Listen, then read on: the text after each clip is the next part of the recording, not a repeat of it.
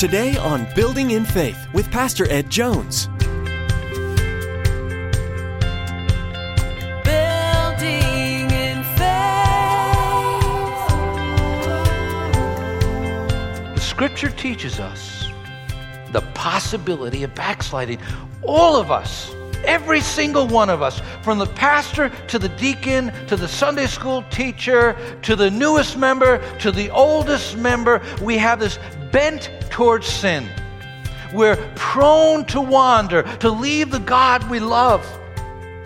We don't have this bent towards God. When you drift, when you wander, do you drift into holiness? Reaching up high with arms open wide, we see you're changing our lives so we can be our hands and feet. Backsliding or slowly drifting away from God is a possibility for every single Christian. In today's message from the book of James, Pastor Ed warns us to be on the alert against backsliding. In order to prevent growing cold in our faith, we must surround ourselves with other believers that will hold us accountable should we begin to slip. We must also be intentional in our relationship with the Lord. Christians must take time to spend with Jesus so that we can fan the flames of our passionate love for Christ. Now here's Pastor Ed with today's edition of Building in Faith.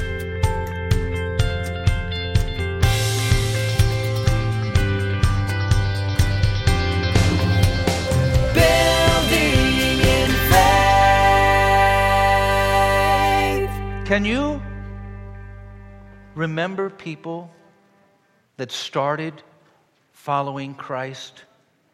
They're no longer following Christ? Can you, like myself, remember people that once came to church? I remember when I was saved as a young person, I was so excited. I'd witness to everybody. I'd go into the school, I'd go into the bowling alley where I'd worked, I'd go into my neighborhood, handing out tracts, telling everybody about Christ, out on the street corners in Brooklyn where we used to preach the gospel. And I remember a whole bunch of young people getting saved. Some were my friends, some were I didn't know. And at that time, all of these people just seemed to be coming to the Lord. But after a number of months, I'd turn around and I'd say, "Where's so-and-so? What happened to her? What happened to that other person?" Oh, they backslid. They've wandered away. Then I remember going to Bible college. I was excited about Bible college, and I saw this one guy, he really loved the Lord. And I said, I want to be close to this guy because he is really a spiritual man. He would be the first one in the prayer room in the morning and the last one to leave in the evening. He'd be on Brown University campus handing out tracts telling people about Jesus Christ. And then his place at the supper table in the dining hall would often be empty because he was fasting and praying. So my good friend Jim Mao, I said, Jim wasn't a student at that time. I said, Jim, I want you to room with me. And I asked Walter to be a roommate with us. Man, he's going to bless you. He really loves the Lord Jesus Christ. So Jim came, started his freshman year, and I was in my second year, and there Walter was. Something happened during the summer. Something spiritually changed inside of him. No longer was he in the prayer room. No longer was he out on Brown University campus handing out tracts. That fire abated, that zeal left, that fervor for God was no longer there. And soon he left the college. And years later, I was walking in Lancaster, PA, and as I was walking, who did I meet? And he didn't live in Lancaster, he lived in New Jersey. Who did I meet but Walter? And then we began a conversation, and Walter, it was obvious from that conversation that he was no longer following our Lord Jesus Christ. He was no longer living for God. As a pastor, I've seen that happen even within the church. Somebody comes in and they are so on fire for God. They're here Wednesday night, maybe Sunday morning, Sunday night. They're at the altars, they're praying. Oh, Pastor, I want to do this. Pastor, I want to do... And they're ready to just go out and win the world for Christ. They may be a young person, an older person. But time passes And all of a sudden, you see them drifting, just becoming distant. And before you know it, they no longer are serving the God that they once loved. I believe James is speaking to that point. He's ending his book with that impact. He's warning all of us against backsliding. Reclaiming the Wanderer is the title of the message this morning. And I want to begin where James does. The danger of backsliding. It's a danger. Verse 19. My brothers, if one of you should wander from the truth and someone should bring him back. Let me draw your attention to that word wander. You might get the impression that it means that somebody just sort of loses their way and it's a casual thing. It's something that they didn't even notice. No. In the Greek language, it's very strong.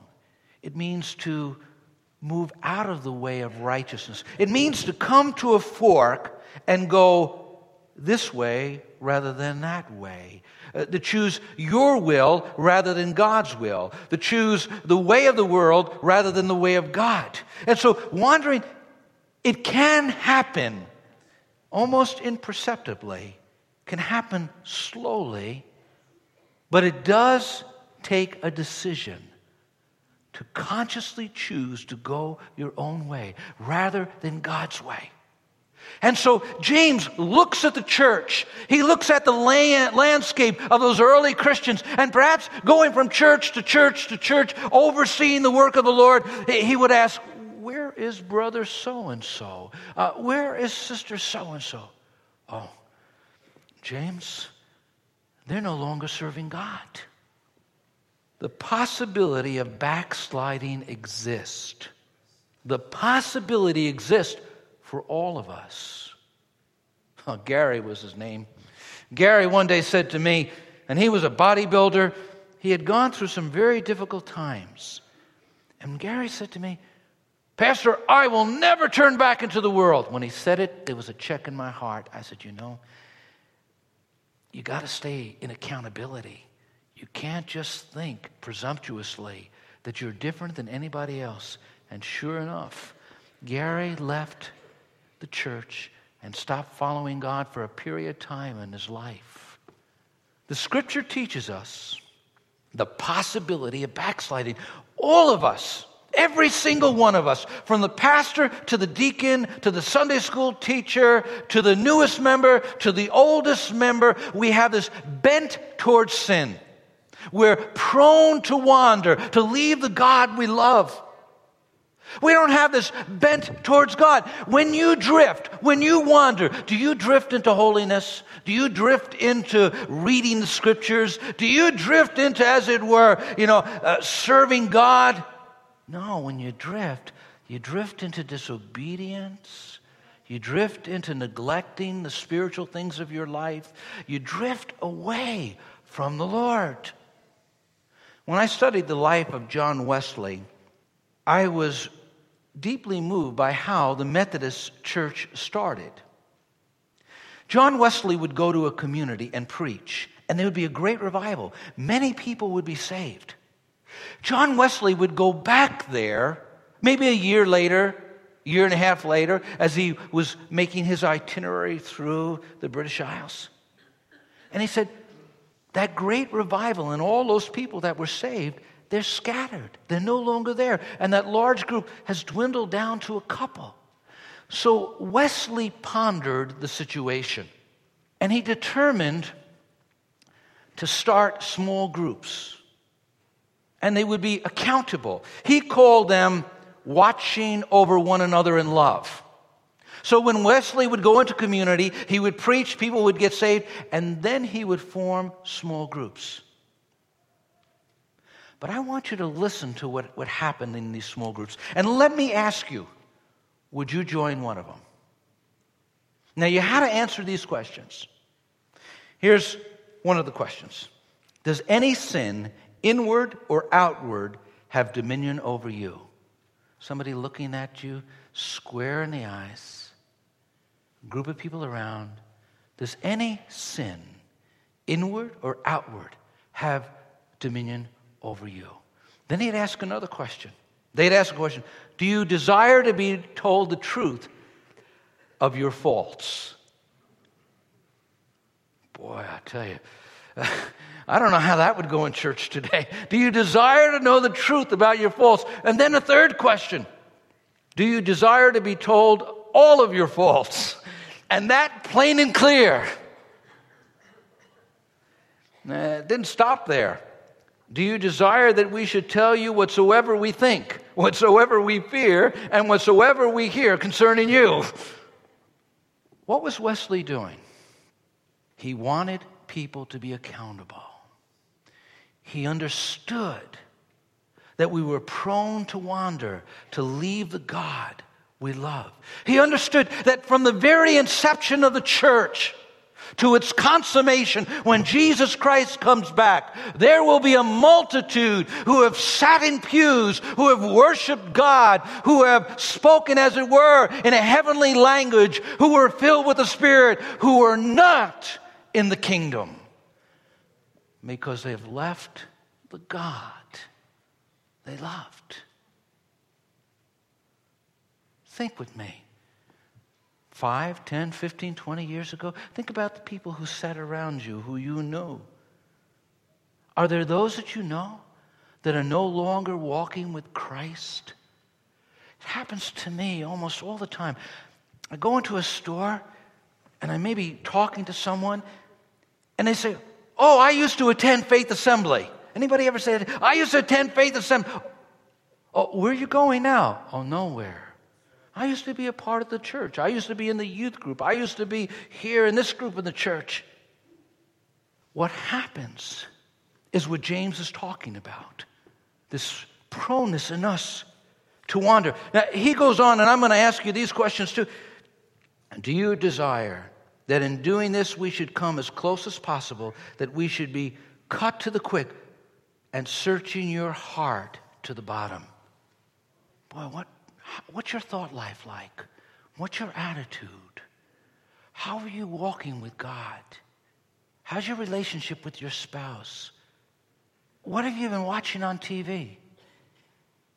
The final question that he had here, is it your desire and design to be on this and all other occasions entirely open, so as to speak everything that is in your heart without exception, without disguise, and without reserve? We're sinners to the core.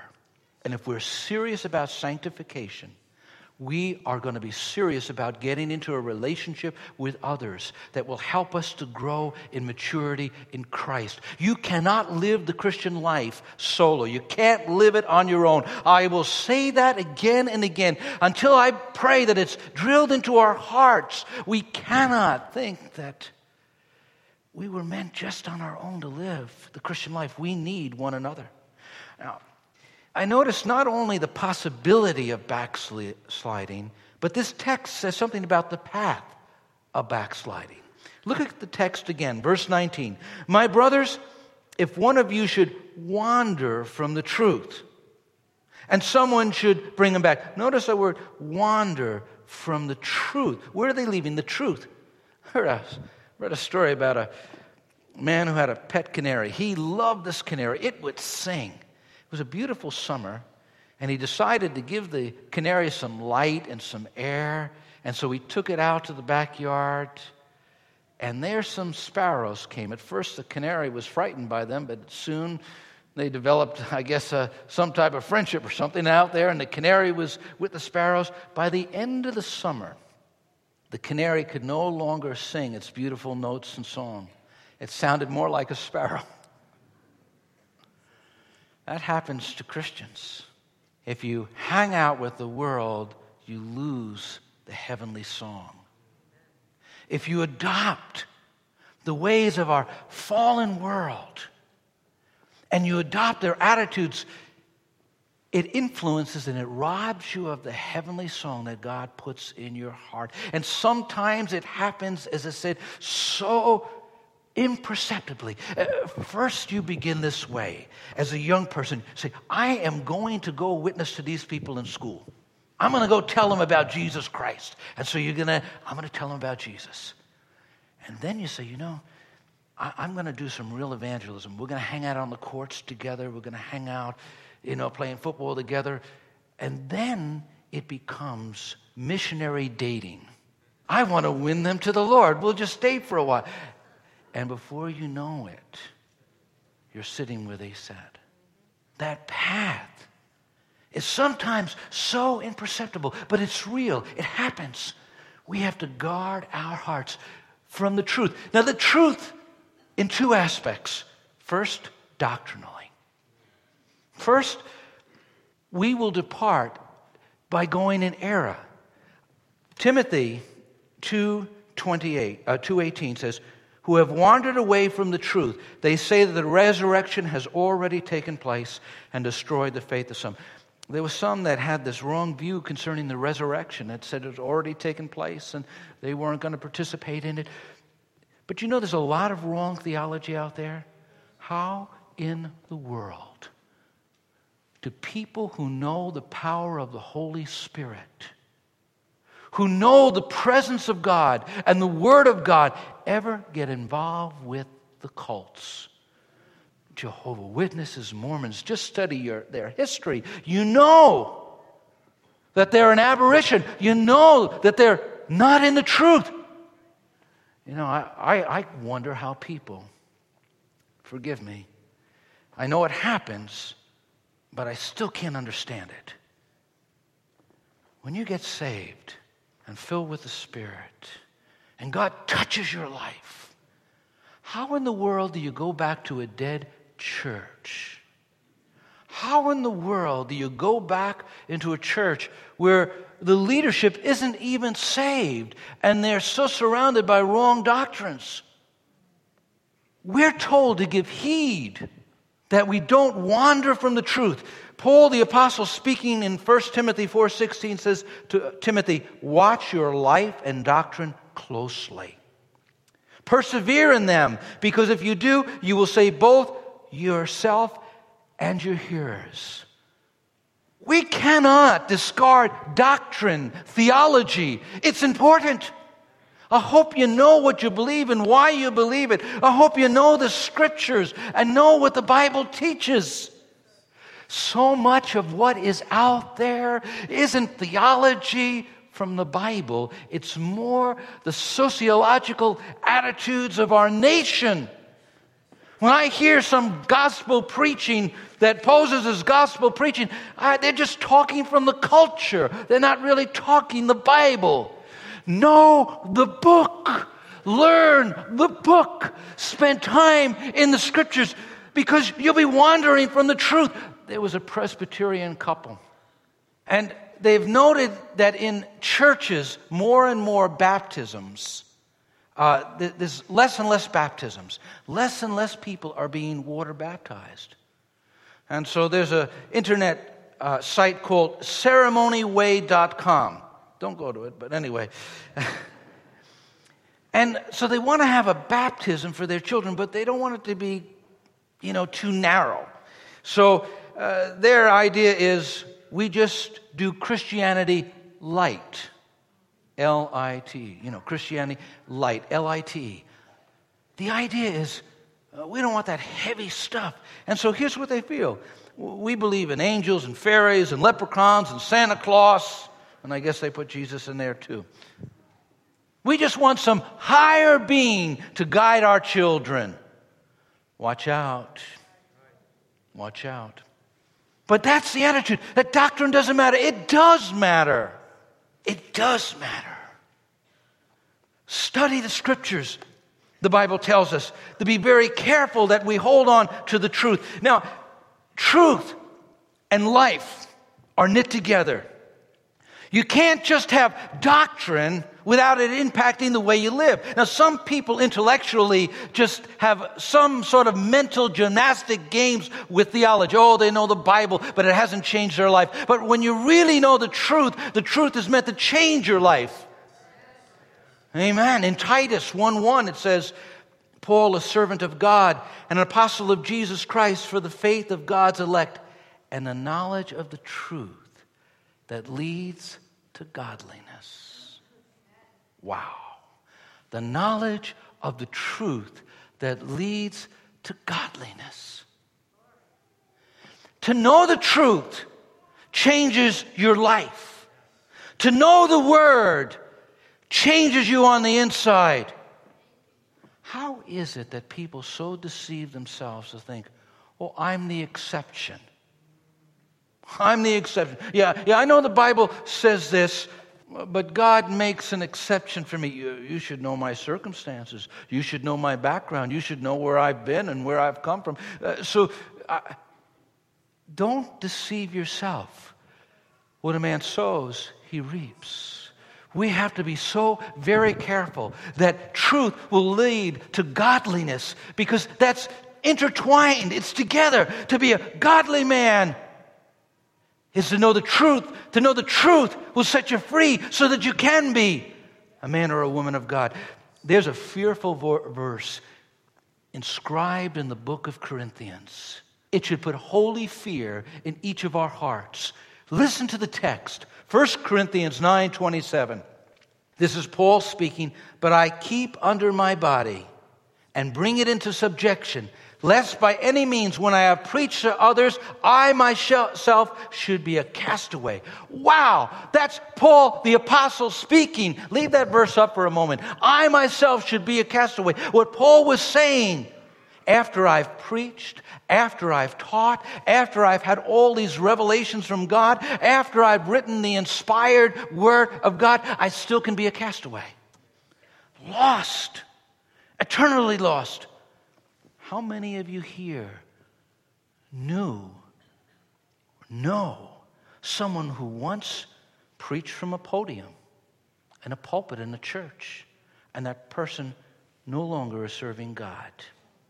I could think of ministers that I've known over the years that once knew God and loved Him and then walked away from God and involved in horrible, terrible sin and denied the Savior that once called them out of darkness into light.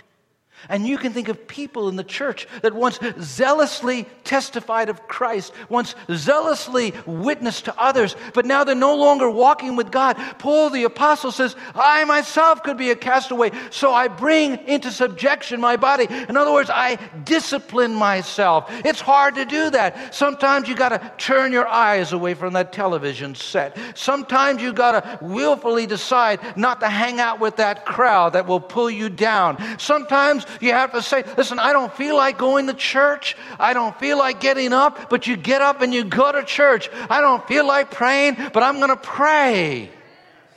Amen.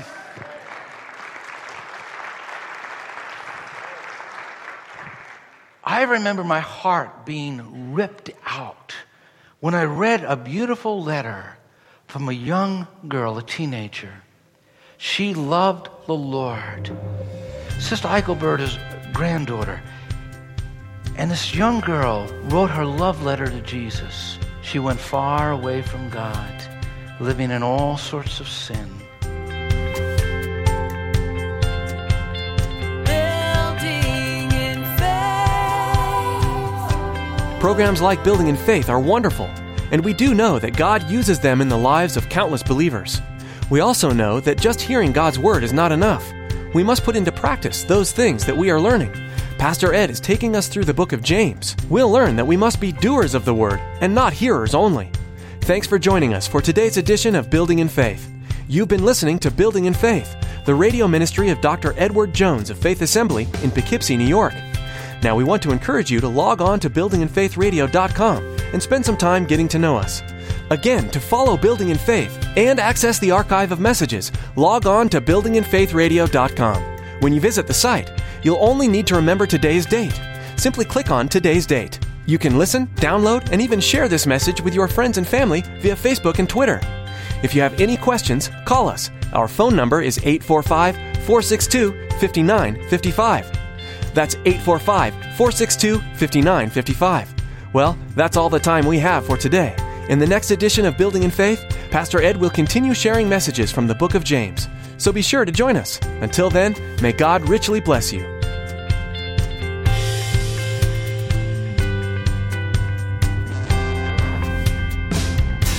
Your word restores and heals.